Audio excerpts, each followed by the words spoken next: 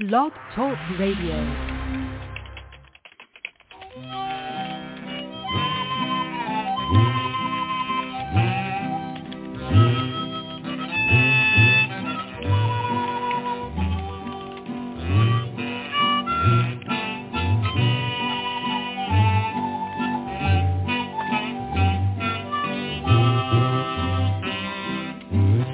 Welcome once again to the Lucky Mojo Hoodoo Rootwork Hour, brought to you by the Lucky Mojo Curio Company in Forestville, California, and online at luckymojo.com. I'm your announcer, Reverend James of HoltConjure.com in North Carolina, and in just a moment we'll be joined by our co-host, Catherine Ironwood of luckymojo.com in Forestville, California, and ConjureMan of ConjureManConsulting.com in Mission Viejo, California. This week we welcome a special guest, Deacon Millett of FourAltars.com in the high desert of California, bringing us today's topic on the fall equinox. They will take your calls and offer advice to address, ameliorate, and remediate your questions and problems about love, money, career, and spiritual protection using traditional African-American folk magic practices of hoodoo, conjure, or rootwork as divined and prescribed by the greatest spiritual hoodooists of our time. You can learn a lot just by listening, but if you're selected from among those who signed up at the Lucky Mojo Forum at forum.luckymojo.com and called into the show, then you'll be on the air and receive a free consultation. We'll be going to the phones in just a moment, but first, let's catch up with our co-hosts, Catherine Ironwood and ConjureMan. Miss Cat? Hello. How are you doing today, our dear announcer, Reverend James? I am doing well. It's not too hot outside here. It's not too cold. The temperature's kind of evened out, and that's very nice. Well, that's good. Things here are very chaotic, more chaotic than usual, and it's been going on for a while. So nothing dangerous, but just a lot of strangeness. But good things happening in the shop. Our new employee, Percy, is graduated from labeling candles to bagging herbs in the great ladder of responsibility. That's step number 2. So congratulations, Percy. And if you want to have visual proof of it, you can go to the Lucky Mojo Facebook page where you can see a picture of his hands as he bags buckeye nuts. So that's that. We are getting ready for our annual open house for the railroad at Lucky Mojo for our railroad club. This is different than the open house we did just a few months ago in July for the National Railroad Garden Railroad Convention. We are now getting ready for our club opening. But this is different because all members of the public, anybody who shops at Lucky Mojo, you're all invited to show up. It's going to be September 24th, 2023, and there will be, trains running, free food, and the shop will be open, of course, if you want to attend the shop as well. And that's being sponsored by the Redwood Empire Garden Railway Society, of which Shiva and I are members. So lots of gardening to do in the days to come, and we're working hard and fast. Let's see. Right before we went on air, we found out that ConjureMan, well, we knew it already, but we found out that ConjureMan was a comics fan. I remember ConjureMan even having a blog about that, and it was a video cast. Yeah, I was definitely a comic book fan, and I knew you were involved in comics, and I knew Fred was or Deacon Millett was involved in comics as well. So we had a little bit of a fanboy moment before the radio show started because I had found out details I had not known before about y'all's background, and so I'm very excited now. I'm buzzing. Well, you can go back and if you have those comics or can read them. They're sometimes posted online. You'll see I'm listed as the editor of some of Alan Moore's stuff, and and Deacon Millett worked at the same company, Eclipse Comics, and was an editor. So what's new in your life, ConjureMan, other than that your past is catching up to you? Yeah, Pat was definitely catching up to me. I read the news and I was like, I have to share this with a cat. So we had a little bit of a fanboy moment before the show started, and that set a fantastic tone. But yes, it's been a busy week. It's been a weird week, as you pointed out as well. And I'm also excited. We're starting to stabilize a little bit where I'm at. And so I'm starting to venture out back into the daylight, avoiding the summer heat. I've had a lot of, and I'm not sure if you have had this experience as well. Maybe you both we can have a little bit moment of commiseration here. I have a lot of court case work in the month of September. Like a lot of clients who've been asking about legal issues, whether it was like avoiding the law, like they're trying to get away from, they have a court case that they're like, I need. Well, I've been seeing some more court case stuff coming up, and one of the ways it's manifested is I have, in my opinion, how cards in a tarot reading go through sort of, certain cards will come out for a long time, like regularly, and then go back into the deck and you don't see them for half a year. Do you know what I'm talking about? Yeah, 100%. And, the card of justice has been coming out over and over and over again. And I was kind of interpreting it. It kind of goes with the subject we're talking about today, the fall equinox. I was thinking, oh, yeah, remember Libra, remember the fall equinox. But all these people were asking about court cases. Interesting. Sort of interesting. Yeah, it was very interesting. Yeah, we're seeing a little uptake in those court cases right now. That's fascinating. What about you? I'm like interested if Deacon Millett is doing the same thing, or if it's just you and I. But there's still a lot of it's a litigious period, we'll say. This is season of law. Yeah. Also, people going for their licenses in careers in which you need a license and must be, that also comes under justice, because you have to be registered with the state. Yeah. Right. Well, first of all, let's say hi to Deacon Millett. Hello, Deacon Millett, former comic book editor. Welcome. Thank you. Yes, the legal stuff is definitely out in force. It kind of started last month for me, and a lot of zoning type things. People wanting to make changes to their homes, but suddenly their neighbors are intruding on their abilities to do and saying, no, you don't have the right to change this or to do that. I'm seeing that kind of work, and also, thankfully, finally getting things dismissed for some people that have been hanging their heads for a long, long time. And it's always final gavel, case dismissed, let it go thing. It's just, that's one of the happiest things I think we can experience as root workers is when that happens. Very rewarding. Yes. To see justice served and for people to be able to leave the system finally and stop interacting with it and just be done. Huge blessing. So yes, happening in my world too. Cousin Joshua makes a little point here in the chat I'd like to bring forward. He says that he suspects that cases otherwise delayed by COVID are moving forward in the court system. Yeah, that's a very good idea. And I take Cousin Joshua's word on that because I know that in addition to being a root doctor and a really great herbalist and a graduate of my Hoodoo Rootwork correspondence course and a graduate apprentice, he also works in the legal system. So he knows whereof he speaks. No, that makes sense. I'm sorry, Deacon. Go ahead.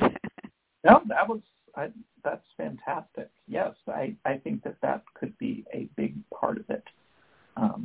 And my fingers are still crossed that we're not going to have another horrible winter here with new COVID fun on the way, but I can't help but being a little bit frightened. Drusilla Pettibone in the chat says, so funny because I just started a new job as a public defender and was looking into Hoodoo to help clients. We're obviously having a moment here. Yes. Auspicious, really. And and I would say Drusilla, that has a long tradition behind it of lawyers and public defenders and also even district attorneys and people in their office using Hoodoo to push the wheels of justice a little faster and better. And that would make a good panel discussion. Yes, it would. And also, maybe we can get Cousin Joshua involved. And also using Hoodoo to bring forth hidden truths. And there was a person I used to hang out with, astrologer named Christopher Warnock, and he was a lawyer, and he would smoke his clients with court case incense and stuff like that to get them to present well in court. Just saying. That was a long time ago. I don't think he's doing that anymore, but he did. Nice. I mean, I'm not sure that he's still practicing Hoodoo. It does tie in exactly to the time of year we're entering Libra. And Libra is the scales of balance, scales of justice. And we're here to talk with Deacon Millett about spells for fall. Now, this includes a couple of things that kind of get blurred together. So I'm going to mention them, so we might touch on any or all of them. School starts again, and most people's school has already started, but for some August, for some early September. We have had Labor Day, and now the UAW went out on strike, which, it's like, hey, wake up, labor, it's Labor Day. And, it's pretty interesting. Perfect, actually. It is perfect, isn't it? It's also Rosh Hashanah, which is the Jewish New Year. Jews regard the calendar backwards from other major religions. They start the new year at the fall equinox. And the entrance into Libra talks about court cases, because Libra is also about justice, and the tarot card of justice is symbolic of Libra. So that, having said that, we're going through lots of stuff here. Following upon the fall equinox, we will be getting into Halloween, and then Thanksgiving, American Thanksgiving, Canadian Thanksgiving. They fall on different days. And then we'll get into the festivals of winter. So we're just going through this little period. Oh, and of course, Halloween is Samhain for the pagans. So we're going through this period of a quarter year now. So I'm going to turn this over to Deacon Millett, and he's going to bring us our topic. Well, thank you very, very much. And yes, in addition to the equinox, I also wanted to give a shout out to Mercury, which has gone direct in Virgo, and I'm very happy about that. And also, I think in addition to the holidays, you mentioned the upcoming eclipses in October. I feel like all kind of bundle into this topic of the seasons and almost astrological magic as we kind of explore this time of year.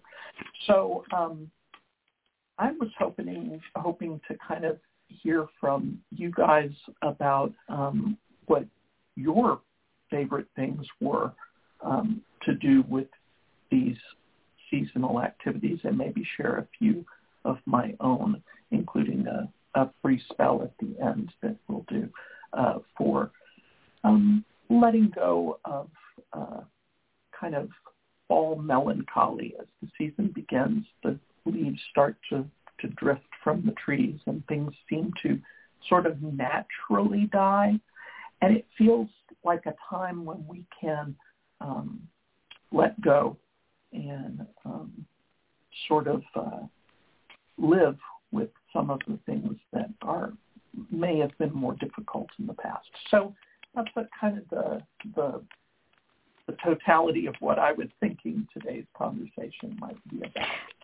I just have to say something funny, to me funny. So I'm a Taurus, and I'm going to pull in Dear Conjure Man, as a fellow Taurus. And you, Deacon Millett, are a Capricorn. Capricorn is midwinter and is the, really all about that midwinter thing. So, yes, you see fall as the time the leaves drift from the trees. It's a time of letting go. I'm a Taurus and going, no. And so I just went out and photographed what I always refer to as the last rose of summer. In fall, some of the, particularly the roses that are particularly in the tea rose group, have a tendency to rebloom weirdly out of season just before the freeze. And I photographed a beautiful rose that is known as Los Angeles that I've loved all my life. It was the first rose that I ever recognized the smell of and knew it was different from other roses. When I was a child in Fresno, California, it was a brand new rose at the time. And I found a copy of it, a clone of it, and I grew it. And this year it surprised me by being the last rose. And it smells like oranges and looks orangey pink.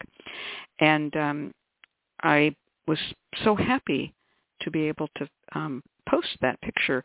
And the Red Queen Conjure, first thing into the chat, said, "Oh, I love that picture of your rose." But that's how I greet fall. I always look for the last rose of summer, which is also, by the way, the name of a song, an old sentimental song, "'Tis the Last Rose of Summer." So that's my take on it. What about you, Conjureman? Are you okay with things dying off, or do you, like me, say, "Oh, well, let's cling as long as we can"? I do have a moment. As much as I dislike the heat of summer, for me, the coming of the fall is very much, there goes my summer, there goes my light, there goes all the work that I could get done, because the hours it starts to change. So for me, I break up the year in the vernal equinox and the vernal equinox and the autumnal equinox. I do cleansing, but they're slightly different.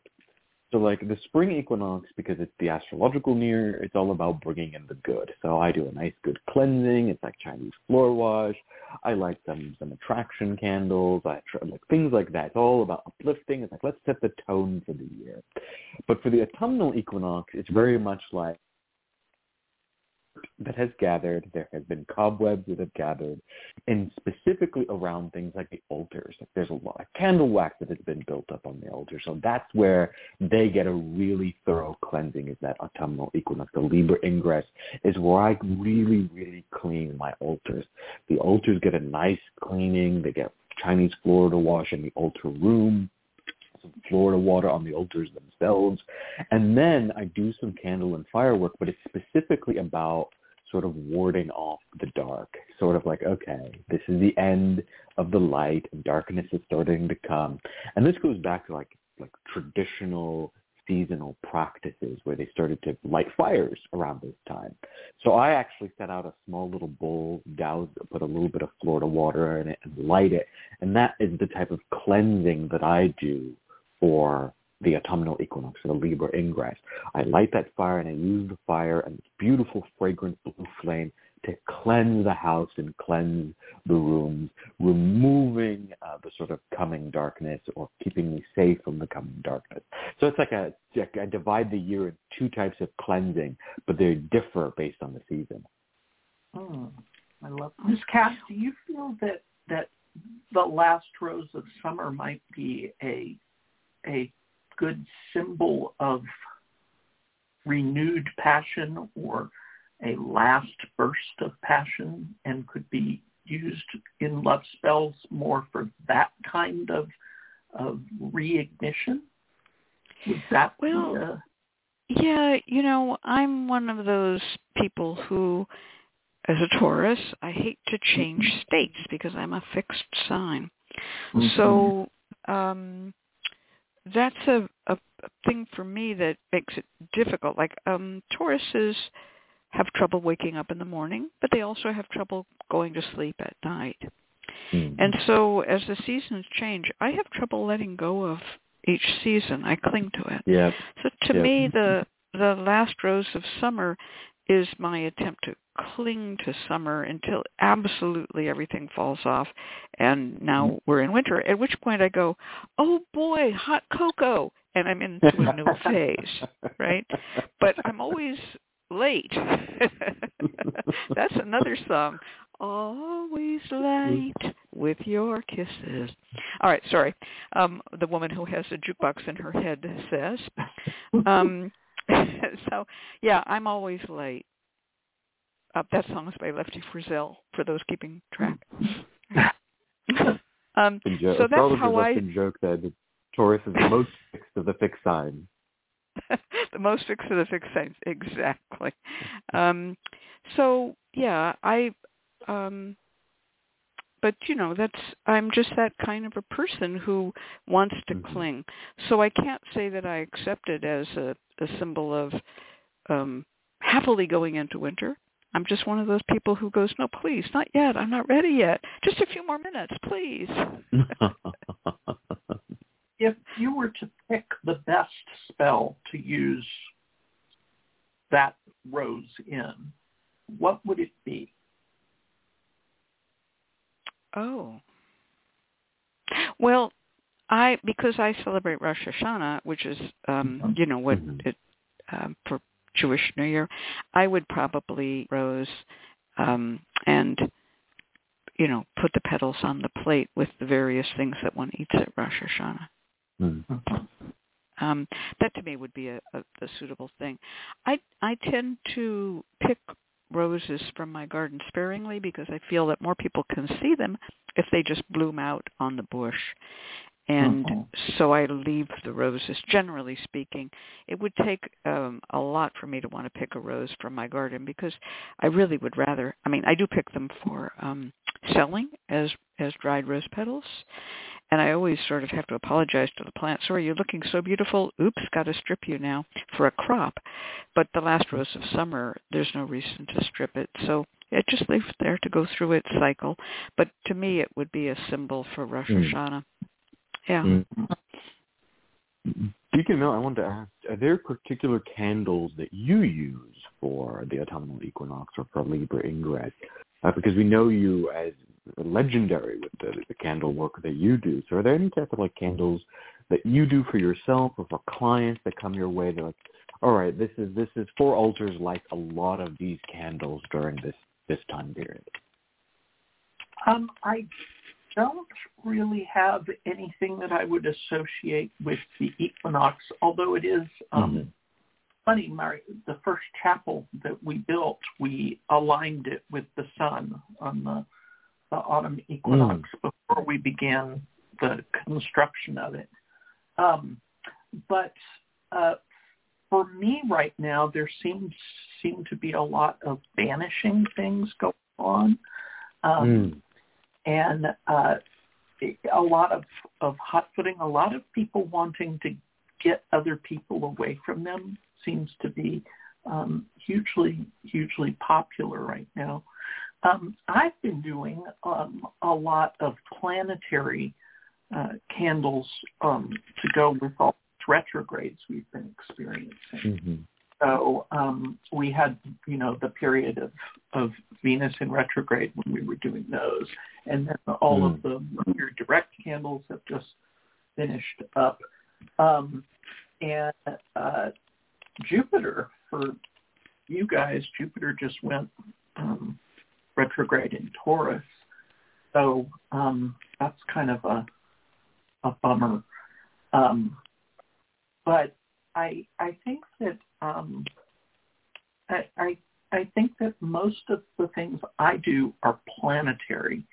And I don't really do sun candles at this time of year. But I did do some Pluto candles, which I guess can be thought of as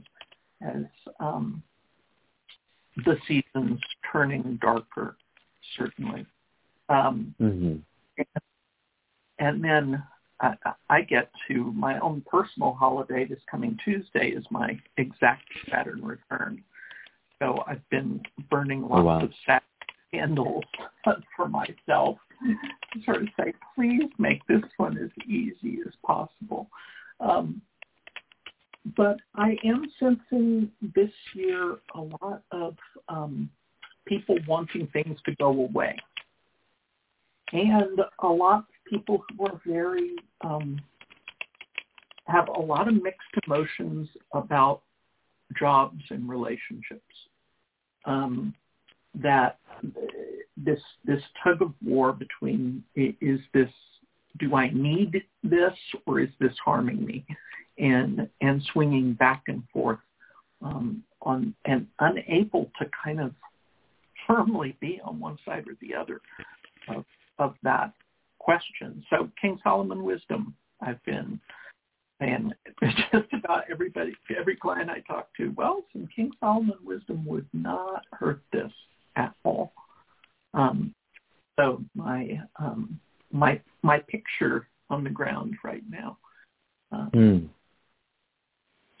There's been a lot of really interesting comments here about roses, and Phyllis Margaret Gabor said, again, for the last rose of summer, a recipe for rose sugar, using powdered sugar, a fragrant rose, and sitting it in the sun for several days. Yes. And also rose honey is something that dear Deacon Millett introduced to us at one of his workshops on sweetening spells. And rose honey would be a great use for that, because at Rosh Hashanah, which is the fall equinox, the tradition among Jews is to eat honey with apples.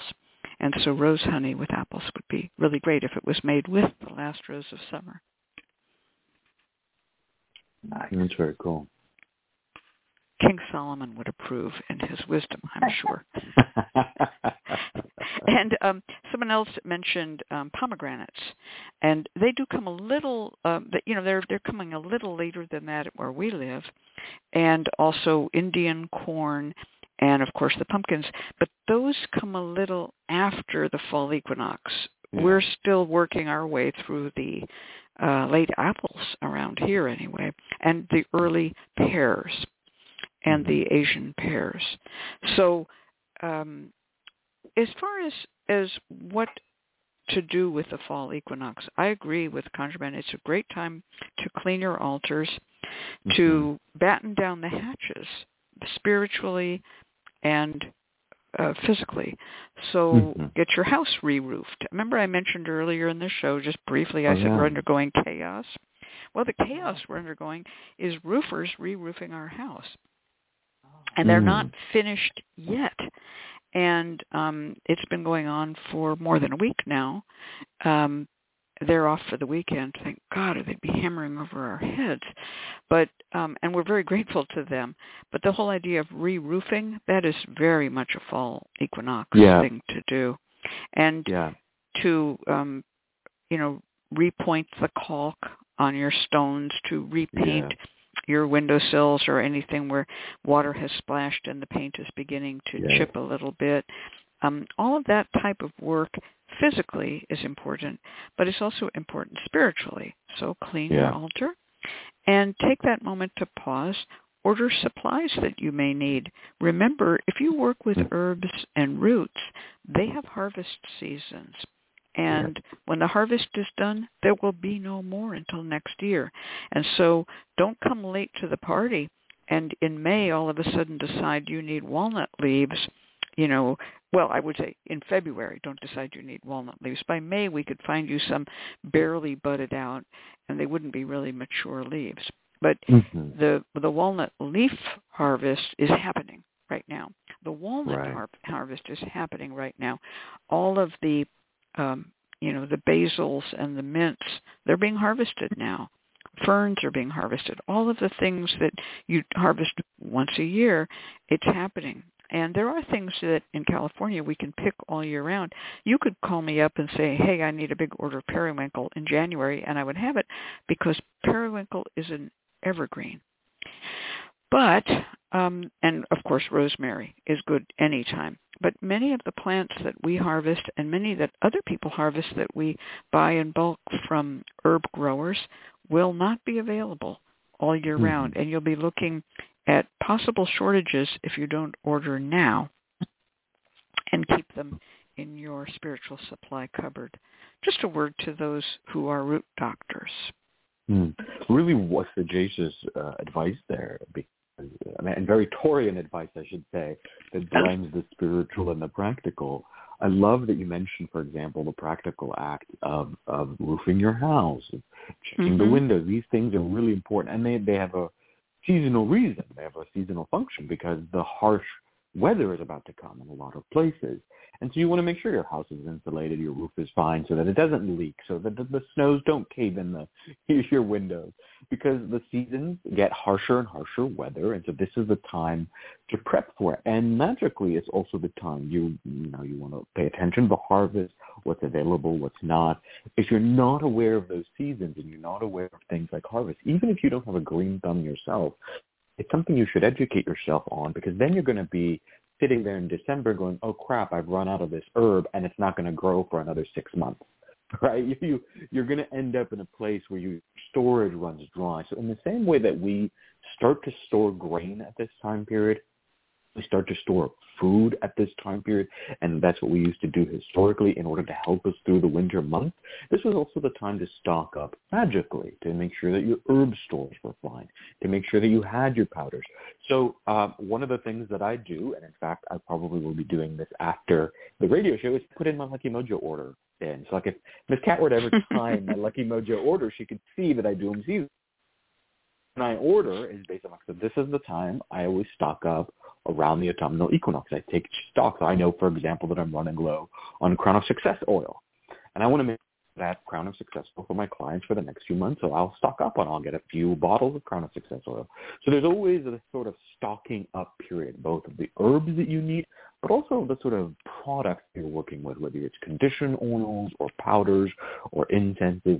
The autumnal equinox is like the perfect time to do that. I also refresh my Mojo bags and clean my talismans during this time period. It's the perfect time. I've had talisman, if I've had talisman over the year, this would be the time that I make sure that the silver is nice and shiny, that the copper is nice and shiny, that everything looks nice. If I've had a Mojo bag, the cloth is probably getting a little bit worn at this time period, so I would remake the Mojo bag. So this is the time of remaking and stocking up and preparation. Yeah, I think that's wisely put. Now, as far as spells, there are weather spells that people do for a mild winter, but that is a kind of a two-edged sword depending on where you live. Where I live, if you ask for a mild winter, that means no tremendous rainstorms, and that can lead to drought. So we no longer ask for mild winters here. We want it to rain and rain and rain. But in some areas, harsh winter, like where it's snowy, especially in older times when there wasn't an established network of connection between people by railroad and highway and merchandise being able to be transported, people were sort of left on their own. They often would pray for a mild winter at the fall equinox, so that things would not become so deadly that their animals would die frozen in the field, and the snow would fall in on their roof. So this is a time of solemn observance for some. It's also a time for blessing. If you look at the Jewish New Year, it's a time of the harvest, where you eat apples, and then you add honey. And the honey is the forward-looking prayer for a sweet new year. And so it's a combination of gathering that harvest and then blessing the months to come. But then Judaism developed in a warm climate, and so there didn't have to be prayers for a mild winter. Mm-hmm, mm-hmm. And we should note that with climate change, the winters are changing anyway. It's like, one, a lot of the places that used to have pretty severe winters are now having less and less snows than they had in the past. And two, Yes. and Miss Cat and I, you and I have talked about this, the seasons have shifted, the months have in particular. That winter usually came around December and January, but now the snows really start by about February and March, which is really weird. Everything sort of moved back. I remember this like specifically in school because in Southern California, the heat used to be when I went to school by about September, so you would start to bring out your warm clothing. You would start to layer up. The hoodies would come out. But now the heat continues in Southern California well into November. We have warm weather right before Thanksgiving in Southern California. And so like there's a little bit of a shift. So there's always like we have to be mindful how our weather patterns have changed. But you can still do magic around winter. So there's two really cool spells that I've heard of that ask for a mild winter. If you're in a place that still has those harsh winters, not a place where the winters have practically disappeared, the snows have disappeared, and been pushed back. One is very similar to a Texan spell about breaking a storm. So in Texas and in the South, whenever hurricanes and tornadoes come your way, you do what's called storm splitting. You take a knife, you go out, you threaten the storm, and you sort of cut at it. And when you cut at it with the knife, the idea is the storm will split around your property so it won't hit your property. There is a variation of this that I heard amongst the Pennsylvania Dutch, and it's been adopted into Hoodoo, where what you do is before in the autumnal equinox, you go out and you threaten the coming winter, that you will split it down the middle and it goes around your property. Then you take the knife, it has to be a new knife, so it's a butcher knife, and then you stab it, you kind of fling it into the ground so that it is stuck into the ground. And the idea is then as the sweep approaches, it will go around the knife and therefore around your property. So you want to do this at the edge of your property. And this sort of creates a little shield, or it's a spiritual knife that cuts the storm, and the storm will go around your property. The other, for a more mild winter, and this is specifically for places where it rains more rather than it snows, what you do is you take a cup of water, pray over the water that the waters will remain blessed and not damaging, put a plate on top of the cup, then flip the cup over so that the water is in the cup. It's sort of the suction, a little bit of physics, and then you light white candles on top of it throughout. So the water will sort of lightly disappear over time, and this will ensure that the waters remain blessings and never become torrential rains that are damaging property. And you just keep that the entire winter, and then when winter's over, the water should be gone, or if not, you can flip it back over. Wow. That's a deep one.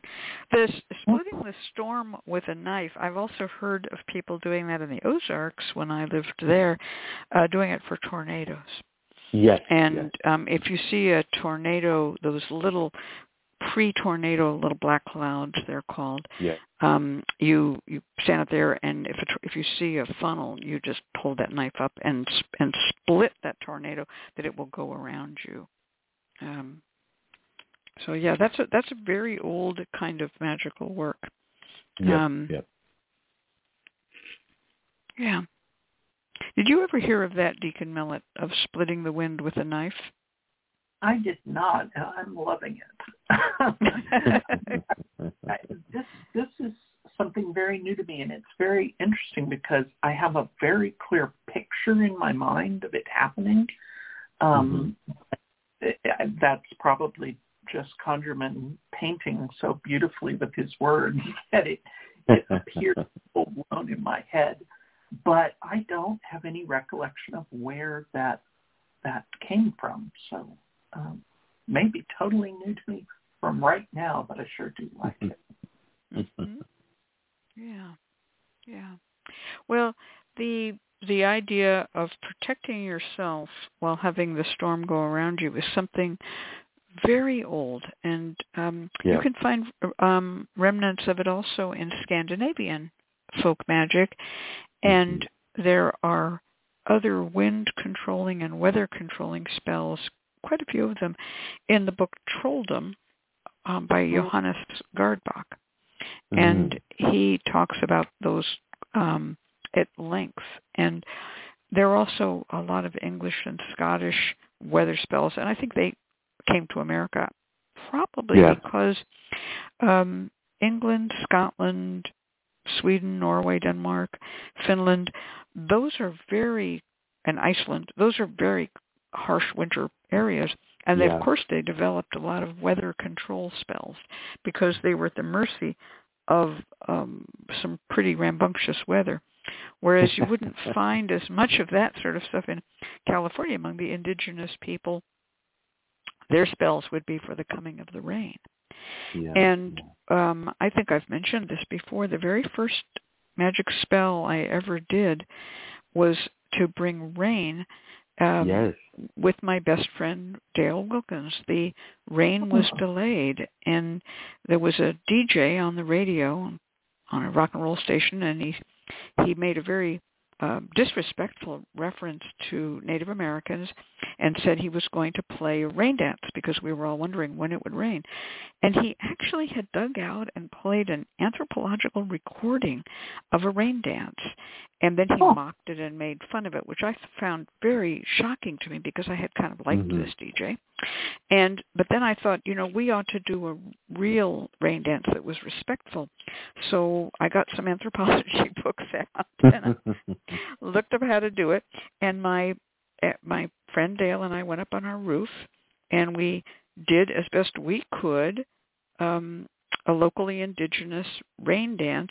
And while we were doing it, the clouds came up and it started to rain while we were up there on the roof. I love that. And I have to explain here, the roof was not a very steep roof like you would see in the north. It was a California bungalow roof, so it was slanted, but covered with, gravel shingles. It was not dangerous to be up on that roof. You could be on that roof, It's California. Yeah, it was okay. It was okay to be on that roof, but it wasn't flat. But it was at a slight angle. So I realized that magic could actually work. So, and that was also around the fall when we were expecting the rain, but it hadn't happened yet. Oh, that's very cool. And I think you're absolutely right too. Like a lot of the kind of protection from weather spells, it's probably Northern European as they were brought into America and then adopted into some local conjure and hoodoo practices, Appalachian practices, Pennsylvania Dutch. So it's very clearly Northern European. Let's move to Southern Europe a little bit here because there is a tradition with the autumnal equinox and the Mediterranean, and that is washing your evil eye charms. So the idea here is that because the coming of even though it's not as harsh in Europe and in the Mediterranean, there's this idea that this is a period of envy. So the autumnal equinox, because it begins, there could be food shortages, scarcities, etc. There's this idea that it is where you're going to see more and more evil eye, more envy, more, why does this person do? What does this person have more of this than I do? And so I was always that during the autumnal equinoxes where you bring down your evil eye charms and just give them a quick wash. Now, traditionally, we wash them in just water. There was no any sort of special bath or anything. You just kind of wipe them down, wash them in water, because they also collect dust as they're hanging up in your house. And some places this was actually horseshoes, so some people would actually bring down the horseshoes with their evil eye that was attached to it. And you didn't wash the horseshoe because that was iron. You only washed the evil eye charm that was attached to it, which was generally a glass bead of some sort. Nowadays, I actually use some products. So I wash it with water, but you can also wash it in like Florida water, Hoyt's cologne, and then dab a little bit of Van oil on it, and that would be great. But water in of itself is a cleansing and power.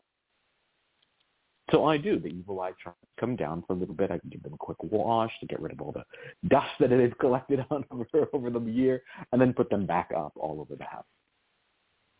That's really, really cool. I like that.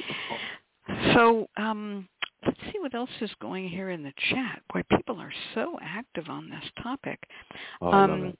Balkan Diviner says Romanian culture focuses on weather divination. During the 29th of November, 12 onions are placed in small containers. These 12 onions represent the months of the year. They are left in the containers until Christmas when they predict the weather for the following year. Rotten onions indicate that those months will be rainy. Sprouted ones suggest months of abundance. It's also said that if the night is clear and warm, the winter will be mild. Conversely, a night of rain or snow suggests a winter with heavy snowfall. Thank you, Balkan Diviner. You have such fun. I'm waiting for you to write the book on Romanian magic. Come on, Balkan Diviner. I wanted to turn our attention to the horoscope chart for the fall equinox. So this is for September 22nd, 2023 at 11:50 p.m. Cancer on the ascendant, and the sun at 0000 Libra. Okay? So this is an interesting chart to me. The sun is opposed to Neptune, and that's a little ugly because,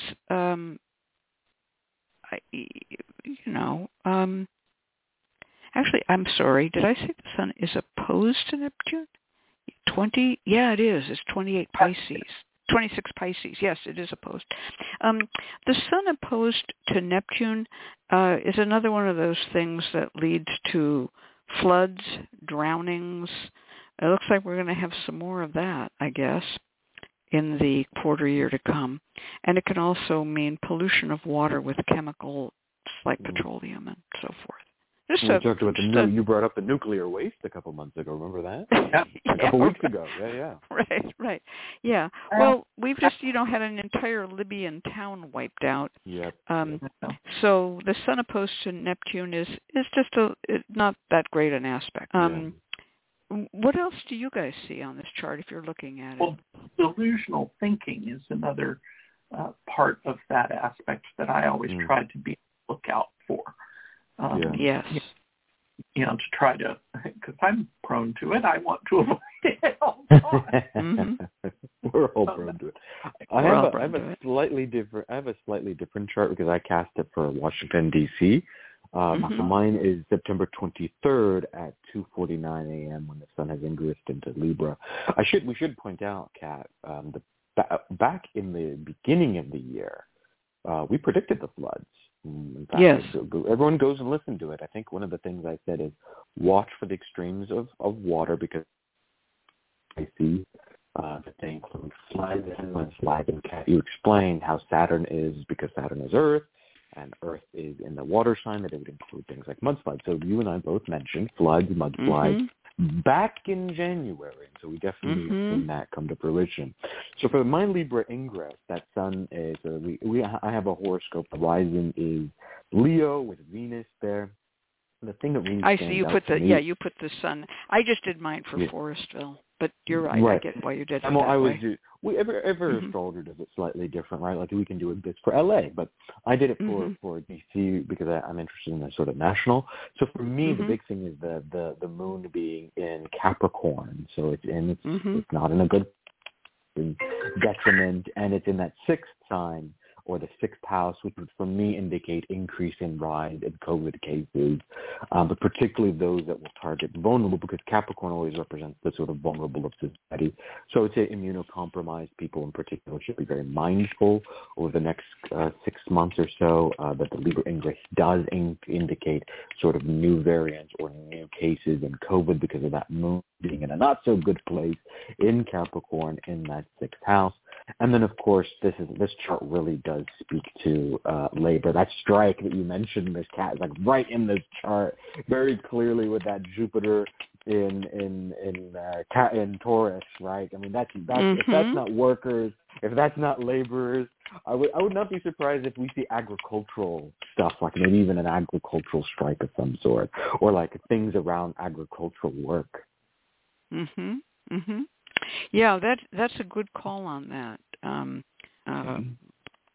Indeed, the Jupiter is also moving in its own way. Right now, both Jupiter and Uranus are retrograde, but eventually they'll go direct, and then Jupiter's going to move toward Uranus, and we're going to see some action with that probably in the tech sector. The square of Jupiter and Uranus to Venus is also kind of suggestive of unrest, and Venus is in Leo, and so there's a fixity. Those are both fixed signs, a fixity of position, and I get what you're saying about that. This is not the worst chart I've ever seen. I mean, there's some nice things going on in their own way. There's sort of Pluto trine Uranus widely. It'll eventually catch up, but not this quarter. It's not that strong to catch up right now. But I look at these connections, and I'm thinking, well, this is going to be a fairly okay quarter. It's not like I said, I've seen a lot worse charts. This is not the worst I've ever seen. Yeah, and that Mercury is really nice there in Virgo. Yes, Mercury's in Virgo, where it's at home and feeling happy about itself, and it is trine to Jupiter. And if Jupiter is the uncle, Mercury would be the nephew. If in the Maltese Falcon, if Jupiter is Goodman, Mercury would be Joel Cairo. There, I said it. Love it. Love it. I just put out a Patreon page on the days of the week and the planetary aspects using Liebig trade cards from 1905. And Liebig trade cards were put out in groups of 6, only and always groups of 6, but they had 7 days of the week. And of course, they had to put 2 days on one card. And the ones they chose to put together was Jupiter and Mercury and Jupiter. And so there's this great card of this sort of benevolent Jupiter in the clouds with sort of fey Mercury kind of flitting under him and smiling up. It's I don't know.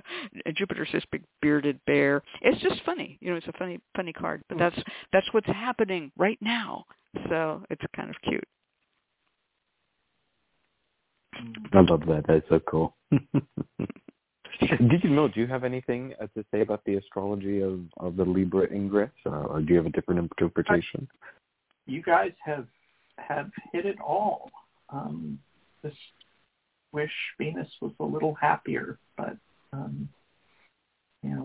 what can you do? Venus is sextile Mars, but it's not so great, and Mars is not so great as Libra. So they're off having coffee, but it's not a big love fest. It's an awkward date. It's an awkward date. That's right. Yeah. It's an awkward date between Venus and Mars. Right?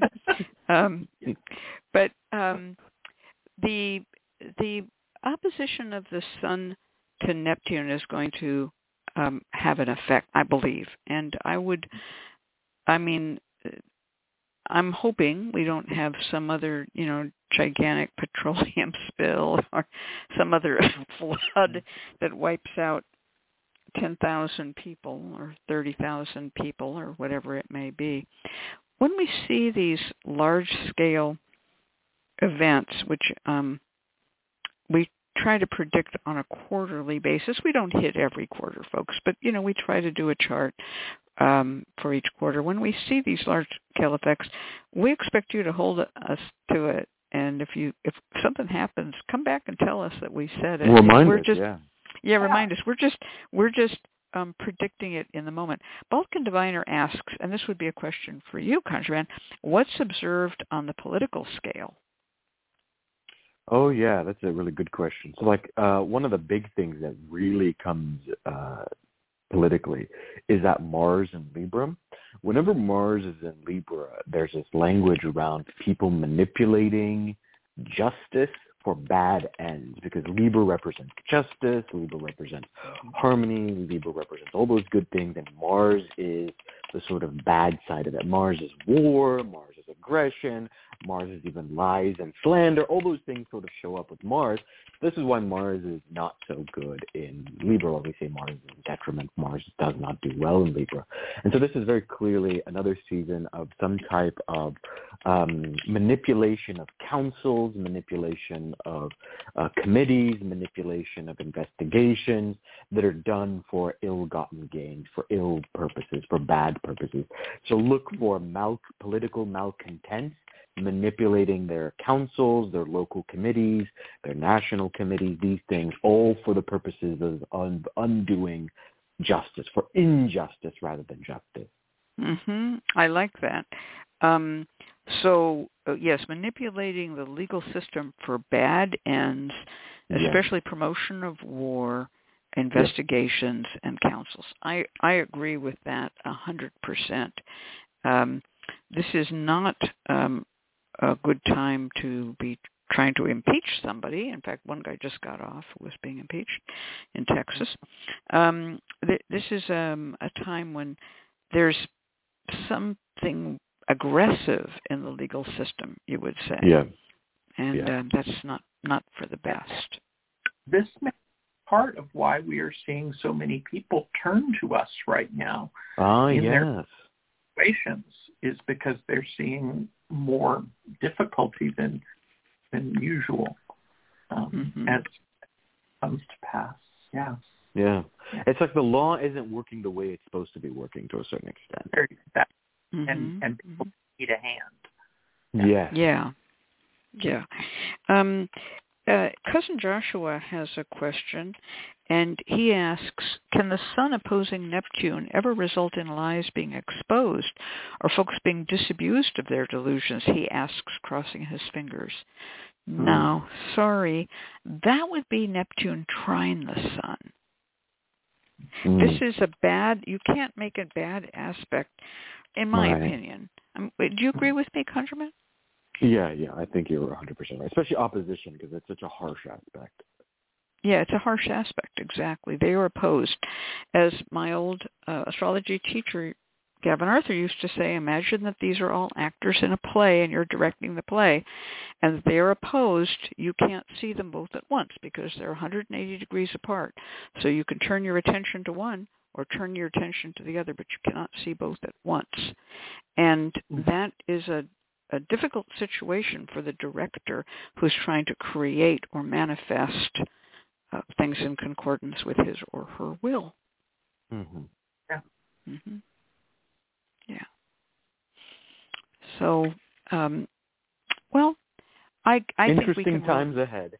Yeah, I think that we can rely on the Mercury trine Jupiter to be benevolent and beneficent in charitable ways, especially toward young males or children in general. And so that's kind of nice. Now, uncles and nephews working together. I love that analogy. I'm going to use it going forward. Yeah, the legion of uncles and nephews. Love it. Yeah. So that's the better portion of it. However, unfortunately, the delusions are going to be promoted pretty strongly, and as Conjurman said, the manipulation of the legal system will be promoted during this coming quarter. Now, don't look back on this chart 20 years from now and say, well, they told me this would happen and they were right 20 years ago. No, when we do I have to explain what astrologers do. When we do a chart for a quarter, it's really for that quarter year. Yes. And so this will be changed. We'll have possibly, if we can find a good third astrologer, and who knows, it might be Deacon Millett, we will have an astrological forecast for midwinter as well. And things will have moved and changed. Now, people ask, what do you do with this horoscope knowledge? Well, one thing you can do is, as Deacon Millett said, light candles for those planetary energies. And if you want to know how to do that, you can look in the book The Guiding Light by Mikhail Strabo. All right. Now we are moving forward to our client tonight, who is a write-in from the Netherlands. So take it away, Reverend James. Thank you, Miss Kat. Support for this program is provided by the Lucky Mojo Curio Company in Forestville, California, and located online at luckymojo.com. And by the Association of Independent Readers and Rootworkers, AIR, a directory of ethical and authentic conjure practitioners located online at readersandrootworkers.org. And by Hoodoo Psychics, first psychic line run entirely by Hoodoo practitioners. Receive a reading with a trusted rootworker instantly. Call 1-888-4-HOODOO or visit hoodoopsychics.com. And by the Crystal Silence League, a free online prayer service of the Association of Independent Spiritual Churches located online at crystalsilenceleague.org. Normally we'd be going to the phones, but tonight our client is Josue, writing in from the Netherlands. They have had a reading with Miss Cat before, about a year ago, but it was another situation. And they write, my nephew got a job here where I live, so he moved from Spain, and he's currently staying at my place.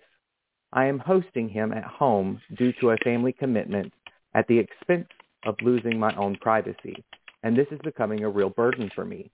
He's only 21 years old, and I have to constantly admonish him because his parents have spoiled him a lot, and he's a disaster at home. Will he soon find a home to move into? Turning it over to you, Miss Cat. My God. You know, we just said uncles and nephews, right? That's so true. The I had here. no idea that that's what the client would be writing about today. Completely off the charts, man. That is what it's all about. That's why people who are intelligent and have a memory for more than 2 minutes of conversation become astrologers. That was so cool. Okay, uncles and nephews. I'm going to have ConjureMan do the reading, and then Deacon Millett will do the second reading, and I'll play cleanup and do the root work, okay? Thanks, Kat. So I have a couple quick questions here. So you said that this person is 21 years old and they're a disaster. Does this mean that they're not cleaning up after themselves, or what type of disaster are we talking about here? Well, the person is not. They're only. Oh, they're not on the. They're not online. No, this was read from the Netherlands. Sorry. Okay, I thought they are in the chat. Online via Zoom. Okay, my yeah, but if you ask questions in chat, we're going to take a bunch of time. In chat, this person is Ayusha Reg and says, yes, you can ask in the chat, but unfortunately, ConjureMan is not in the chat. I'm not in the chat today, no. So it's okay. Yeah. It's all right. So I thought they were on the. We had one of the internationals. No, but what we have. Meanwhile, in real time, Ayusha Reg is saying really messy and doesn't contribute with home tasks. Gotcha. Okay, so the big question is, will this person finally move and get their own house, and will you be able to finally close your doors and enjoy your privacy once more here? So we've pulled a few cards, and they speak very clearly to is the Hierophant, and the Hierophant speaks to the act that you have done in the past. This is a papal figure with a tripartite crown and 3 crosses in their hand. They raise their hands in benediction. Before them are 2 young acolytes that are seeking initiation or seeking blessing or seeking entryway into the priesthood. Your offer to allow this person to stay in your home has been a blessing to this person. It has been very good for them. And it hasn't just been a blessing in regards to work. In fact, you pushing back slightly or gently admonishing, we'll say, has actually been good for them as well. And so both actions here, because we see 2 acolytes, are a blessing because this person desperately needs both. One, they needed the place to stay for the job reasons, so the practical component of it, but they also needed the sort of, we'll say, ethical teaching that comes with saying, hey, clean up after yourself, right? Like that right there is definitely necessary, especially if this person is going to go on to live on their own or find a house or whatnot. They need to learn how to adult, as we say, right? That adulting is very real. The first time people move out and have to buy their own toilet paper, it is a real experience. Like, oh, this is what being an adult was like. These are all the things we took for granted because our mom and dad did it or whatnot. So you're offering education and instruction here, and that education and that instruction is in of itself a blessing. So it's not just the housing that you've provided here, but you're also kind of guiding this person. And I think that's how you should orient this, less around like admonishment and more around guidance, because this person desperately needs it, and you seem to have a very good influence on them to a certain extent. You have a good head on your shoulder. You're offering what will eventually be seen as a blessing. So even if things seem tense now, there's this reality that in a few years from now, they're going to look back at this moment and go, thank God. Thank God for my family member who told me that I needed to clean up after myself. Thank God for that period of time I spent with this person, because it did actually help me in the long run. The next card here does say there may be some delays, and that is the Hanged Man. The Hanged Man is a person whose arms are tied behind his back, and he is hung by one ankle, indicating that there may be a little bit slow moving when it comes to actually moving. So the Hanged Man is an enlightened figure. There's a halo around them, indicating that the intention is good. So there is an intention to move out. There's an intention to get themselves on their own 2 feet. There's an intention to be able to kind of move on with their life, but that the circumstances may not entirely be in their favor, whether it's the issue of housing, whether it's the issue of finances. There does seem to be some delay. So whenever this card comes out, I say, whatever your expectations are time-wise, add a couple months to it. That's what I always say with the Hanged Man. It always sort of extends or delays the timeline. But the overall good news is that, yes, the answer is this person will eventually move and find their own place. And that's the Six of Wands, the final card, which is the outcome in the future, shows us a person who is quite literally moving through a parade. This is a person who has won a victory. Traditionally, this is called the triumph.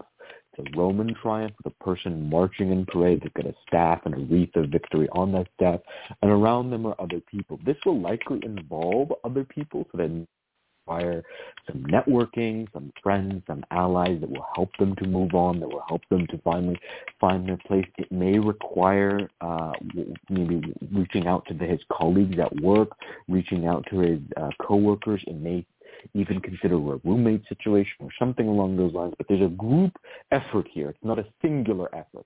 On his own, there seems to be a delay at that Hanged Man. But once a group effort is made, the answer is yes, this person will finally move out. You'll be able to have your home again, and everyone will be happy.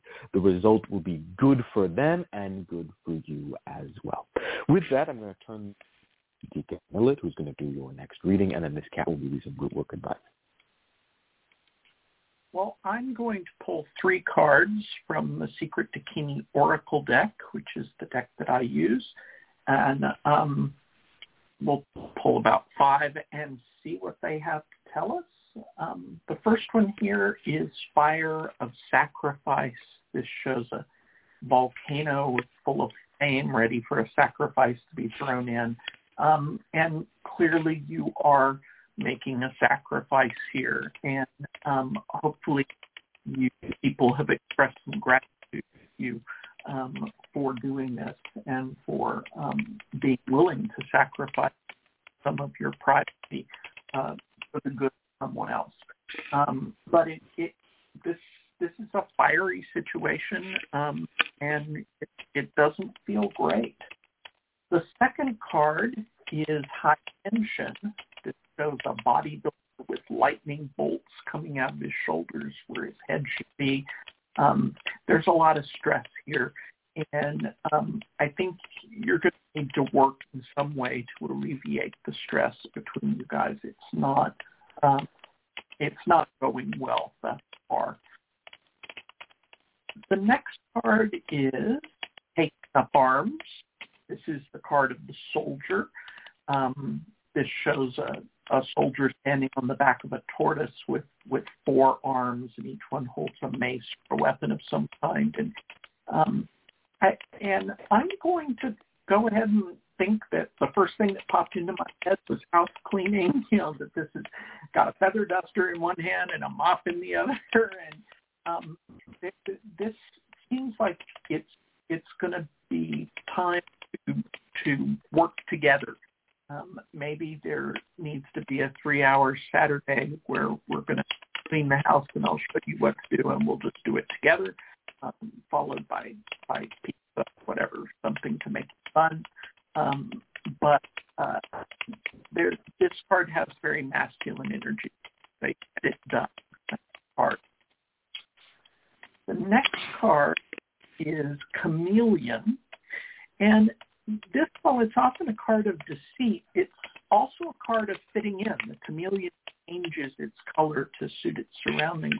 And this card tells me that he needs to make an effort to fit in, and that one more global thing for him to learn from this is that when you're a guest, you have to fit into your surroundings as best you can. Final card, the card here is Wave of Bliss, two waves crashing together and becoming one. He's going to leave. So there is a lot of, just as Conjurman said, there's a lot of learning to be done here, a lot of growth to be done here, and then freedom. You will have your home back. So, I look forward to hearing Ms. Katz's advice on how to help alleviate things. Wow. Well, I really liked both of those readings. They were wonderful.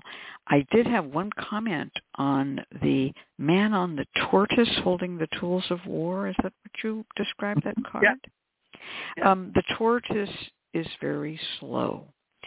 So again, this goes along with the idea of delay. It's not going to be easy, so what you should do is make it better while it lasts.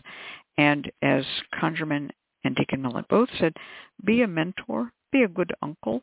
It obviously is fraying your every last nerve, but there is something good will come of it. And if you are kind, provided that the nephew is not psychotic or abusing drugs as long as the nephew is just slack and you can kind of tighten up on it, that's okay. But if they really are bad, you're going to have to kick them out. But I don't see that they're really bad. I see that it's just going to take a little longer than you thought and that you will actually end up being a mentor. So going along with what Deacon Millett said about house cleaning the house together, I think that's a wonderful suggestion. So we can add some spiritual power to that house cleaning. So set aside a time, tell the nephew, we are, it's time for us to do some house cleaning, do it together, but use some spiritual supplies or some herb tea or something that you can sneak into the cleaning supplies. If you want an idea of what kind of things that you can get, because I know you're not in my country, so I don't know what you can get, but you can go to a webpage we have called hoodooataglance.com, and you'll see a lot of listings of herbs that can be used for this kind of purpose. But I would recommend using Chinese wash, if you can get it, or Van oil and peace water. And I would also recommend, when using peace water, to pray over it Psalms 133, which dwells for the unity of brothers dwelling together. And nephew and uncle are sort of brothers one generation removed. So that's a good psalm if you do work with the Psalms. So when you prepare the cleaning supplies, even if you have nothing, you can add water from a holy well. You could add water from a church, holy water from a church. You could add a little sprinkle of salt into the water, dissolve it first, of course. You can pray over the cleaning supplies. I want some of them to be liquid, and my reason for this is to spread things around. I also like the idea of oil in Psalms 133, where it speaks of an anointing oil. And so you might use some sort of an oil-based furniture polish, but you've used some spiritual supplies in it. So this does not involve your having to do magic against the nephew, but working with the nephew to produce the result you want, which is a clean house that's also spiritually clean and will be something for you both to enjoy. Once you've done this, you're going to have to, of course, keep on reminding. And so set yourself a little calendar reminder, maybe once a week. Because we were just talking about Jupiter and Mercury being trine one another, and I mentioned the Liebig card that shows Wednesday and Thursday meeting kind of halfway in a friendly manner. Wednesday or Thursday would be good days, and maybe do a little bit on Wednesday and a little bit on Thursday every week. Wednesday might be for cleaning up things that can be speedily done, and Thursday for some of the larger projects, like dusting an entire room top to bottom or something like that. I think if you do that, you'll have some success because the planets are with you. If you want to secretly burn some planetary candles, they would be Mercury and Jupiter candles together. And that would be perhaps an orange candle and a blue or purple candle for Jupiter, and dressed with the appropriate oils, or find the herbs that go along with them. You can also look in my book, Astrology for Rootworkers, to find out about the attributes of Mercury and Jupiter. And that would make a nice little altar array. Okay, does anyone else have any additional ideas that they want to kick into this? ConjureMan or Deacon Millett? Just one brief one, and you may have mentioned, I missed it, but peace water I'm a big fan of when there's situations in your home that you deal with difficult people, just sprinkling a little bit of it. Yeah, peace water is so good to settle out a situation. I have found it particularly useful to take it out of the bottle that it's in, shake it up first, pour it into a smaller bottle with a little spray cap, and then it'll resettle out in two layers, and then shake it up as you use it and pray Psalms 133.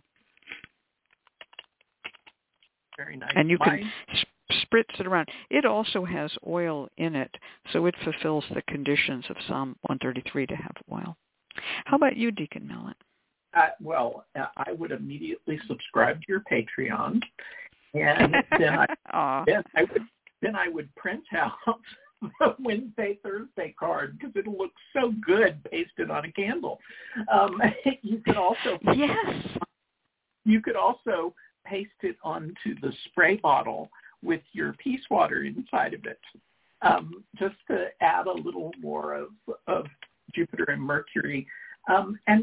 And those two are so lovely together, too, because there's the benevolence of Jupiter and communication with Mercury. That's what you guys need, benevolent communication. So, I love it. That is a funny, it was that card that made me want to put that array of cards up because of the unusual combination of the two of them together. That's just so funny that you said that. Yeah, sure. It costs $2 a week to get my Patreon stream, and Deacon Millett has it. ConjureMan is a member. And in 1 year, if people are not subscribing now, in 1 year that page will open to the public if you can wait a year. Yeah, I love that. Yeah. So, I wish you really well.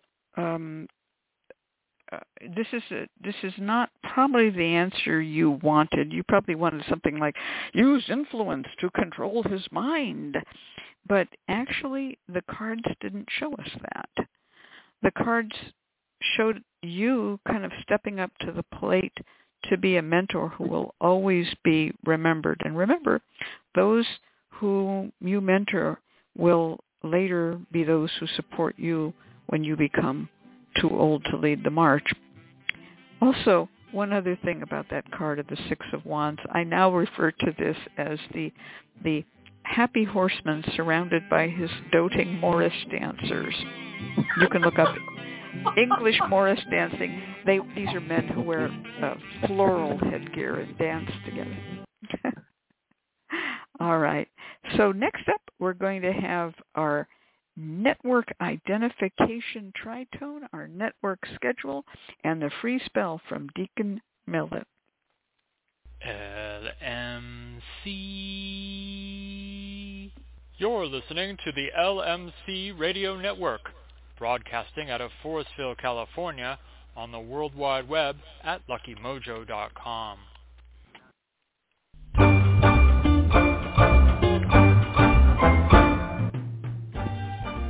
The LMC Radio Network is a media alliance whose excellent shows include the Lucky Mojo Hoodoo Rootwork Hour with Catherine Ironwood and ConjureMan, Sundays 3 to 4:30, Mystics, Mages, and Magical Places with Reverend Art and Reverend James, Mondays, 4 to 5:30. The Crystal Silence League Hour with John St. Germain in syndication, Tuesdays. The Witch, the Priestess, and the Cauldron with Elvira Love and Deborah Voigt, Tuesdays, 4 to 5. And The Witch, the Priestess, and the Cauldron with Elvira Love and Phoenix LaFay in syndication, Thursdays. All times Pacific, at 3 hours for Eastern, sponsored by the Lucky Mojo Curio Company in Forestville, California, and online at luckymojo.com.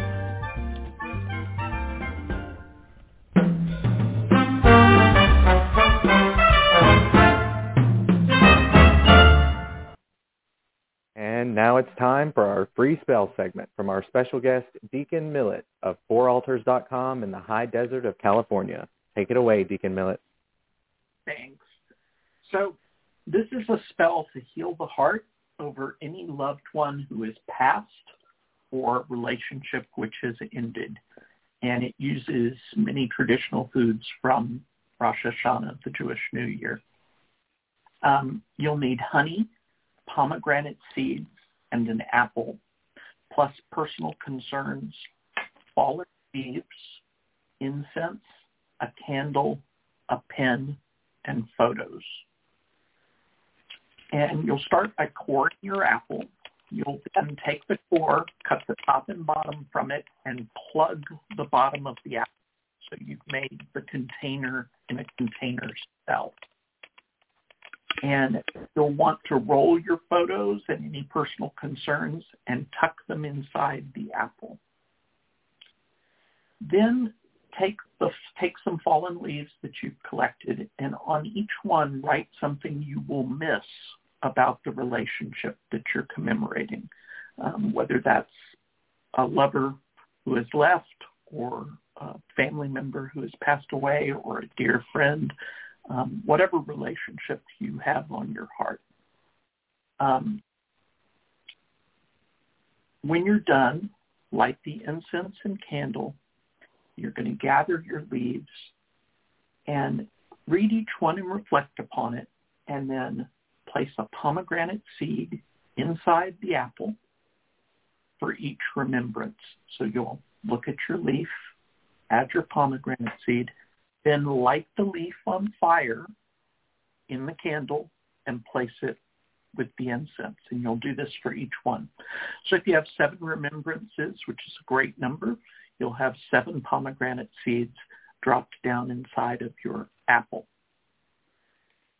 Then you'll fill the apple with honey, and you can say, as this honey is sweet to the tongue, so shall these memories be sweet to my heart. And then you will plug the top of the apple with the last piece of apple core. Take this out into the world, find a beautiful spot, and dig a small hole, not very deep, place it inside, cover it with fallen leaves, and go away, leave it to remember your loved one by, or your relationship with someone that didn't work out. Wow. Wow. That's a beautiful spell, Deacon Millett. Is that original with you? It sounds like it is. Yes, it's obviously it's a traditional honey apple spell, but I felt like people often, when they do cut and clear, we have them do something very strong and powerful, and some people want or need a cut and clear that's a little gentler and that's more of a commemoration. So I this to be a way.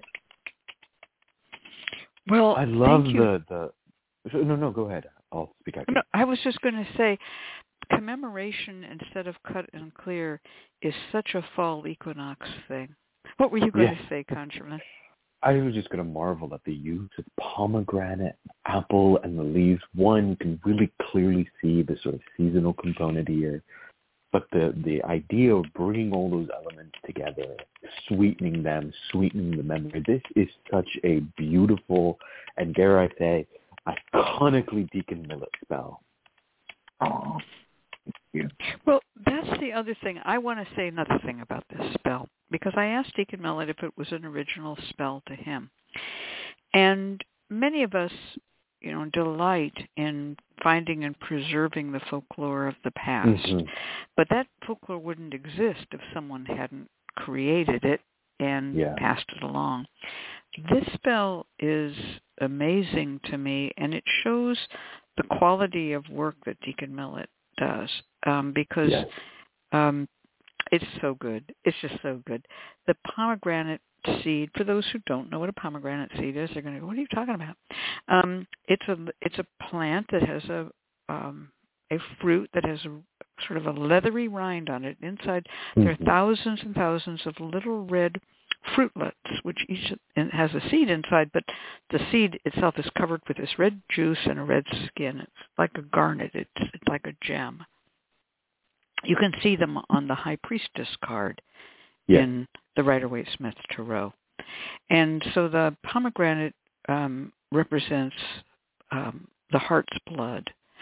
And that is what he's saying here, if I understand the spell, and I think I do, that, there is a bit of a pain. The leaf is dried and it's burned up, but the pomegranate seed goes into the apple and is then covered with honey, and the memories become better memories. It's beautiful. Just a beautiful spell. Thank you so much.